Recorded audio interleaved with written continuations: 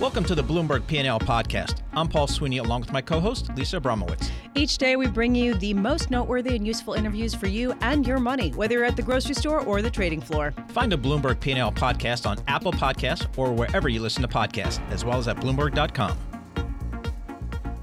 The U.S. shares have reversed earlier gains. They are going sharply lower. One speculation is, and of course everyone always tries to give a narrative and then everybody else puts it down, but one narrative is that we aren't getting any details on this possible agreement between President Trump and China's Xi Jinping over reducing tariffs or limiting them altogether. Joining us now to talk about this and what else is going on a global scale that could affect your investments, Milton Ezrati. He is independent economics and investment strategy consultant and chief economist for Vested. So, Milton, thank you so much for being here. Do you agree that the market has mostly priced in some sort of trade deal and that the details actually very much matter in terms of whether the market will rally or not on the heels of it? Yeah, I agree. The fact of a trade deal is there. The market weeks ago decided we weren't going to have a trade war, and now they're looking for details. And I suspect that the details are because the Chinese are interested in trade and the United States is interested in protecting the integrity of its corporate structures and its technology. And but Mr. Trump, of course, has harped on trade, so he has to come out with some face saving, and the Chinese have to come out with some face saving as well. All right. Well, it seems like we're moving along the path to some degree for some trade negotiations and a trade pact with China. Let's go to the other side of the world where it's less clear, much less clear, which is Brexit. It appears that the two sides, the EU and the UK, continue to stumble towards some type of resolution. What do you think is going to happen there? Well, I think the significant thing that happened is not happening between Brussels and London. It's the Labour Party has endorsed another referendum. You'll forgive my cynicism, but it looks like Britain is following the European model of you will vote and you will vote until you get it right. Right.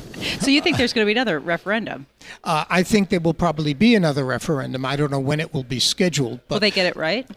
Right now, I think the British public, at least if the polls are to be believed, would vote to remain, but not under the same terms that they existed prior to the vote.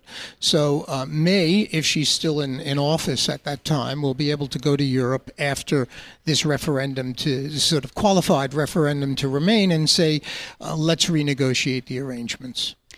And I think that might be enough of a bone for her to quiet the Brexit side of her party. So we've all talked ourselves blue in the face about Brexit with little resolution because things just seem to get messier and messier. But there's been increasing focus on the slowdown that we're seeing in the Euro region, in particular stemming from Germany, the area's biggest economy. How worried should we be about that? Oh, I think that is the great worry. I'm not suggesting that that the probability suggests a blow up in Europe, but I am saying this is where the surprise will come for U.S. markets and for global markets. The Brexit deal is a mess. Even if they promise another referendum in the future, it will remain a weight both on the British economy and the European economy. It's significant. Britain is a fifth of the combined EU economy. So this hiatus, even if it's not an exit, is a weight for their position, and they're slowing down a great deal. In the meantime, you have the Italians who are both parts of the coalition despise the EU and would like to follow Britain's example. Yeah, but when you say that there is the likelihood of a surprise, how much of a surprise could there be? We already have talked a lot about how much the economy is slowing down and the populist trends in Italy and even Spain. Well, I think the problem here is that the Italians are defying Brussels, read Berlin. They're defying Berlin on their budget, and they have threatened to leave, and they have run on a leave platform. That doesn't mean Italy's going to leave, but it does suggest to me that there could be another round in this ongoing European financial crisis, this slow motion crisis where every few years there's a problem, and that rocks global markets. And that's where I think the surprise would be. Not that Europe is going to grow fast or go into recession. I don't think either will happen. And the problem, on a more fundamental level, Europe has to address the euro. The euro is Europe's problem. And even the Germans, who've benefited tremendously from the euro, have alluded to the fact that they need to make some adjustments. But with the slowdown, the Germans cannot make any concessions. What type of adjustments do you think needs to be made to the euro? Well, I think there's a realization in Europe that when the euro was formed, currencies were out of whack with each other. The Deutschmark, when the Germans entered, was cheap.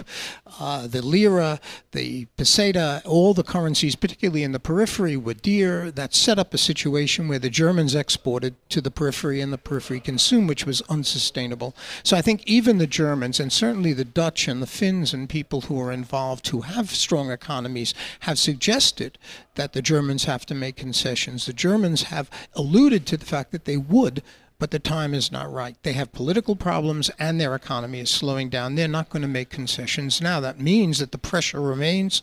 All the reasons the Italians want out or a new deal remains. The British, who are not part of the euro, it's not their problem, but that compounds the situation for the Franco-German alliance. I think we could have. I don't think it's probable necessarily, but I think that would be the surprise. Another financial blow up in Europe. And with Italy, it's a lot more significant than Greece. But you don't think necessarily that there's going to be a recession in the near term in the Eurozone. And it sounds like you're fairly sanguine on China, at least given the stimulus. What about the U.S.? Do you foresee a near-term recession here? No, not near term. I think the economy has no excesses. I know that recently... No excesses? No excess, except in Washington, and that's perennial. Right. But the business community has strong balance sheets. I know people have talked about debt. A lot of that debt was getting in while the yields were low, and they paid off other debt. Statistic I stick on there is that their debt growth has been about 6.1% a year. Their liabilities growth has been about 2% a year. Clearly, they're using the debt to pay down high, expensive borrowing from the past. And they have used it to buy back stock. It's true. The consumer has a strong balance sheet. The slowdown that we're seeing now is part of a pattern where they have shown remarkable prudence for American consumers, where if their savings rate falls a little low, they pull in their horn and reestablish a stronger savings rate, and that's what they're doing. So I think later this year they will actually begin to pick up. I know that there's some constraints in the labor market, but that can be resolved. Excellent. The consumers are powering this economy still. So and they're showing restraint for Americans. Milton Ezrati, thank you very much. Milton is the independent economics and investment strategy consultant and chief economist for Vested, joining us here.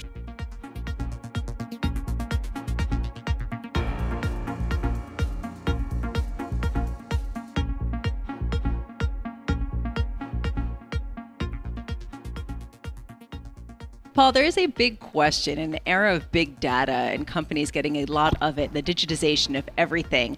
What are the potential implications from a regulatory standpoint for individual investors who log onto their app or connect to some kind of advisory firm that uses an app or uses some machine learning behind it to understand their client? What are the potential risks here? And joining us now, I'm very pleased to say, somebody who's given a lot of thought to this, Gregory LeBlanc. He is a lecturer at Haas School of Business at Berkeley Law School. He is here with us in Scottsdale, but University of California Berkeley is also, I'm sure, beautiful right now. So, Professor, what's your sense of this? I mean, what is the potential risk here? Well, if you think about it, a financial advisor is someone that usually you want to trust, right? They're not somebody that you want to have an arm's length relationship. If you want them to provide you with high quality service, high quality advice, then they, like your doctor, like your lawyer, right, have to get your trust. And that means you're going to give them a ton of information. I mean, right now, robo-advisors ask you things like your age and maybe your planned retirement date and your tolerance for risk, and sort of survey-based. That's going to change, right? We're going to have robo-advisors that know you better than your mother, right? Just like Facebook and Google now know you better than your mother. Based on information that they glean from other sources? Well, part of it's going to be information that you provide. You're going to probably opt into giving them lots of information. So for instance, if we really want to know your appetite for risk, rather than asking you questions, we should observe your behavior. You know, do you go to casinos, right? Do you bungee jump, right? That sort of thing. That's a much more accurate way of understanding you. And we want the financial advisor to protect us from our worst impulses, and so we want them to know about our worst impulses. And so we're going to share this information. And so in order for them to provide us with high quality service, they need to know a lot about us. But as we've seen, the casino companies also want to know a lot about us, and that they use the information that they get to make sure we leave the casino with less money rather than more money. So how have individual investors, how have their expectations changed in terms of how they interact with, the consumer finance, whether it's a broker or a banker? How has that changed? Well, if you think about a typical financial advisor, a typical financial advisor is usually over 50, and their clients are over 50. And most younger people don't really want to deal with their dad's financial advisor, and so they're beginning to put their trust into robo-advisors, right? You open up an app and then you press a few buttons, and you don't actually have to deal with the backslapping human, right? And so I think every financial services company realizes this, and they're starting to move in that direction. But it's not just a consumer-facing app, but it's also the technology that lies behind it. So have there been any instances where a financial advisor that runs a robo-advisory outlet that does draw in these millennials, has there been any cases of them using the information to the detriment of the investor, saying, we're going to sell them this much riskier thing that gives us bigger fees because we know that they bungee jump and they listen to death metal? Well, okay, that's right. We're not there yet, but we all know about Wells Fargo, and which I have a lot of friends who work there, and it's a perfectly fine financial institution. But any big financial institution is if it doesn't have proper controls, if it has incentives for people to generate revenue, then they're going to use this data. So Wells Fargo famously got in trouble because they used data for cross-marketing purposes, and aggressively created accounts and pursued marketing campaigns for individuals based on what they knew about their propensities to buy these different products, or not notice that these products were being obtained for them, right? So I guess, one thing that I'm just wondering is, how much is this a regulatory issue? How much is this something that should be coming from the government? And how much is this just a cultural issue in each firm? Because there's really a fuzzy line here. You're absolutely right. It's the same, really, this discussions we're having right now about Facebook, we're going to be having about all of our financial advisors. We have a very laissez-faire attitude right now where people opt in. The problem with most Americans is that they say, I believe in privacy, but then if you offer them a free slice of pizza in exchange for their DNA, they take it, right? And so, guilty as charged. Yep. So, I think at some point the law is going to catch up. I'm not sure whether we're going to copy something like GDPR in Europe, but look, the big companies are probably going to benefit from those kinds of privacy protections. So that kind of brings my next question, which is, which companies or which types of financial institutions are doing this well? Yeah, well, nobody yet. Okay. Right? So about Betterment and Personal Capital and Financial Engine. These are robo-advisors that have made some headway. And then Schwab and Fidelity and some of the others have copied what they do. But we're at the very, very primitive stage. We're at the MySpace era of robo-advising. I think there's just so much potential here that we're just beginning to scratch the surface. So I guess just lastly, and real quick here, do you think that there is an appropriate amount of information for these robo-advisors to collect, or do you think it's important for them to have all this information? It's just having some sort of control as far as how they use it? Yeah, the more information they have, the better the job they can do. If you think about Facebook, pretty much every ad I get on Facebook is totally relevant. I would never get rid of my ads. What? No, I'm kidding. As soon as I land here in Phoenix, I start getting things about, here are some fun things to do in Phoenix. I'm like, this is great information, right? Because they know me well. But you darn well better trust them. And if they lose your trust, then they lose your business. And so the companies that have the name brands, they have to be very, very careful that they don't lose the trust of their investors. Because one big scandal, and Facebook's a monopoly, but financial institutions, we have a lot of competing financial institutions, and so you can't cancel your Facebook account, but hey, I can cancel my Morgan Stanley account and move it over to Goldman Sachs with the click of a mouse. So I think people are going to have to behave. Gregory LeBlanc, thank you so much for joining us. Gregory is the lecturer at the Haas School of Business at Berkeley at the University of California.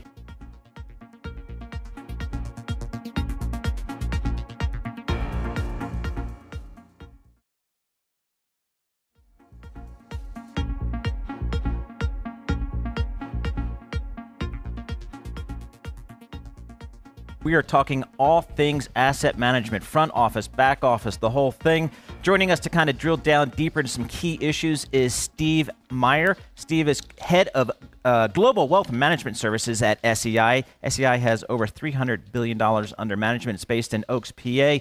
But Steve joins us here in lovely Scottsdale. Steve, thanks for joining us. Thank you for having me. Boy, your industry, it's just tremendous here about all the change that's going on, whether it's regulatory change, competitive change, just investors changing how they're investing. What is the number one issue that you and your attendees here are trying to tackle today? Well, I don't think there's one number one. I think everything you listed is on the minds here. You look at asset management. There's a lot of fee compression and pressure on managers today. Regulatory changes. Ironically, we look at them as opportunities to help our clients, but they are challenges for our clients. And then really you look at all the new technology coming out that can support a manager from how they invest and pick stocks all the way through, as we start to talk about, through their back office, middle office to front office. I think that all of that is on their minds, as well as how is looking forward they differentiate themselves. So I think that's one of the keynotes of this conference, to get these clients together, a very diverse group of people and firms, to start to look at the industry, not just what's happened, but what's going on in the future and how they can kind of talk and collaborate and come up with some things that would help them in their strategy. So, Steve, let's dig into some of the changes that are happening, particularly in the processing side. Mm-hmm. It's not just settlements and things like that. It's also requests for redemptions and deposits in hedge funds and other issues. What are some of the big developments recently from your end? Well, I think all of them, everything is being driven, and there's an underscore of technology in much of this. When you look at the processing side, really you have to scale and have a very efficient process. So there's a ton of enabling technologies that many firms like us are looking to employ, but one, just not from scale and efficiency standpoint, but if you think about it, the back office is where it all starts. That's the core, the foundation. If you don't have a seamless, well-processed back office, you're not going to have the best front office or investor end experience that you can have. The back office is obviously where a lot of the data resides too. And in these days, you can't go too long without someone talking about folks are looking to get into more data and analytics, predictive analytics. All of that's going to come out of the back office. That's where it starts. So that's what's pushing what some of the trends we're starting to see right now. One of the themes, obviously, that we've heard in the asset management business over many years, and I'm certainly here, I've heard it here just at this conference, is the pressure on fees that asset managers are dealing with. How are they responding, and what are some proper responses that you're seeing in the marketplace? Well, I think a couple things. I think they're looking at what their core strategies are. Most managers, especially multi-strat managers, are looking and saying, where they want to really make their bets for the future, what their core investment thesis is. And they're shuttering products that either aren't in favor or aren't really core to their strategy. So I think they're trying not to be all things to everybody, and I think that's a very good strategy. Two, they're also focusing on what their core is, and their core is managing money and focusing on clients. So everything else, from their technology infrastructure to their processing, if they're doing that in-house, they're outsourcing it, because they're going to firms like ours, that's our core, that we can give them a better experience and give them more scale in doing that. Do you have trouble hiring people to do what you need them to do? No, we've been very blessed. We have a very good location. Our headquarters is out of Oaks, Pennsylvania. We also have a number of offices across the U.S. and globally, London and Dublin. And we have a really good talent base that we can draw from. The reason why I ask that is because a lot of people say, especially when they're trying to build out their tech specialists, because this is a different skill than, say, processing something by fax, especially if you're talking about data analytics. Mm-hmm. People talk about a shortage of eligible employees, but you have not found that. No, I mean, we hire certain subject matter experts, and we bring them in from all over. So some of them might have to be relocated, but then we do a very good job of training people. So we do a balance of hiring and locate that talent outside, as well as putting together a pretty good training program to train up the personnel we need. How about just real quickly, 20 seconds? U.S. versus, let's say, Europe. How's the regulatory or just the competitive environment in Europe versus here from your clients? Well, I'd say the regulatory, it's tough across the globe, but especially outside the U.S. in the European sector, it is very tough. Rules are changing. They seem to be changing daily. They seem to be getting tougher. there seems to be quite a large gate, for asset managers there to hurdle. But again, we look at this as an opportunity for us to help managers navigate that. Thank you so much for being with us and for having us here. Steve Yes. Meyer, Head of Global Wealth Management Services at SEI, which oversees more than $300 billion and also serves a variety of clients from hedge funds to big asset managers with the intricacies of making it work.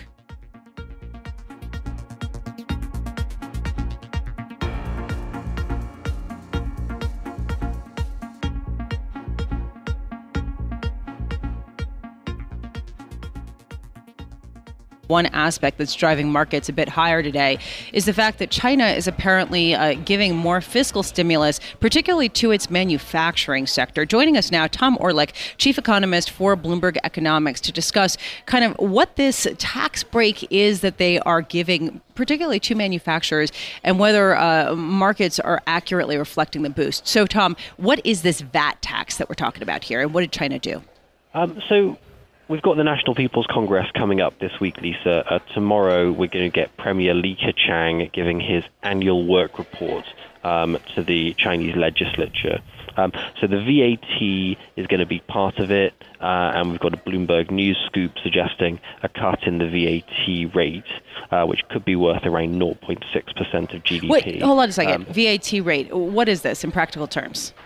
So this is the value-added tax. So it's a tax which businesses pay on the value-added component of their manufacturing. The bigger picture, though, Lisa, is that China's policymakers have recognized that they've pushed all the buttons that they can push in terms of monetary policy. And so when the economy needs more support, like it does in 2019, it has to come from fiscal channels. So part of it is probably going to be this VAT cut. But the bigger picture is that we're expecting a larger fiscal deficit target for 2019. We think if you add up the central government deficit, some special bonds, which they're going to allow the local governments to issue, we could be looking at a fiscal deficit target of about 5% of GDP for the year. That's including the VAT cut that we were suggesting. So China's policymakers lining up to give a pretty significant fiscal boost to growth in 2019. Maybe the Chinese economy this year is going to look a bit like the US economy last year with that big turbocharge from the Trump tax cut. And I think that's why we're seeing a bit of optimism creeping into the markets. So, Tom, let me just start off here. I mean, you and I known each other for a while. How many years did you live in Beijing studying the Chinese economy? I was there 11 years, Paul. I got out just before my lungs gave in. All right, so you know what's going on there. So let me just get your opinion on these on-again, off-again trade talks. They seem to be back on again. My question to you is, will there be anything substantive in these trade talks, number one? And number two, can we verify that China's actually will actually, do what they say they're going to do? I think there's going to be a bunch of components to this, Paul, and as you suggest, verification is going to be absolutely key for the U.S. side. So I think we're going to get some immediate results. There's going to be a dollar amount which China agrees to buy, whether it's soybeans or natural gas or corn or whatever. But there's going to be a dollar amount for a specific amount of purchases which China commits to make to reduce the trade deficit. And then there's going to be some immediate things, right? So there'll be some immediate things around allowing businesses from the U.S. to operate as wholly owned foreign ventures in China, not forcing them into joint ventures. The more difficult things, though, can we protect intellectual property? Can we reduce subsidies to state-owned firms? Can we allow foreign firms to operate on a level playing field in China? These are clearly things which you can't do in a week or a month or even a year. So that's why there's going to be a need for an enforcement mechanism to go into place.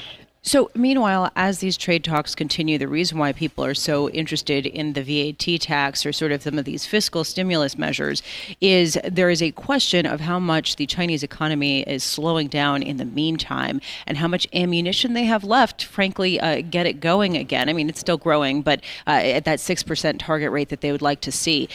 So what's your view on that? Do you think that they have enough juice to kind of get that going? Yeah, it's a slightly sort of complex and unsatisfactory answer, Lisa, but they've got less. We're used to those. Don't worry, please. They've clearly got less firepower than they did. If you look at the economy as a whole, debt is around 250% of GDP. That's a lot of debt. So they've got less firepower than they did have. Even so, government debt is still relatively under control. The banking system is well funded. So if they need to stimulate this year, next year, the year after, I don't see a huge problem with that. I still think the structural drag on China, the point where they're out of ammunition, I think we're talking about the mid-2020s, not the next 2 or 3 years.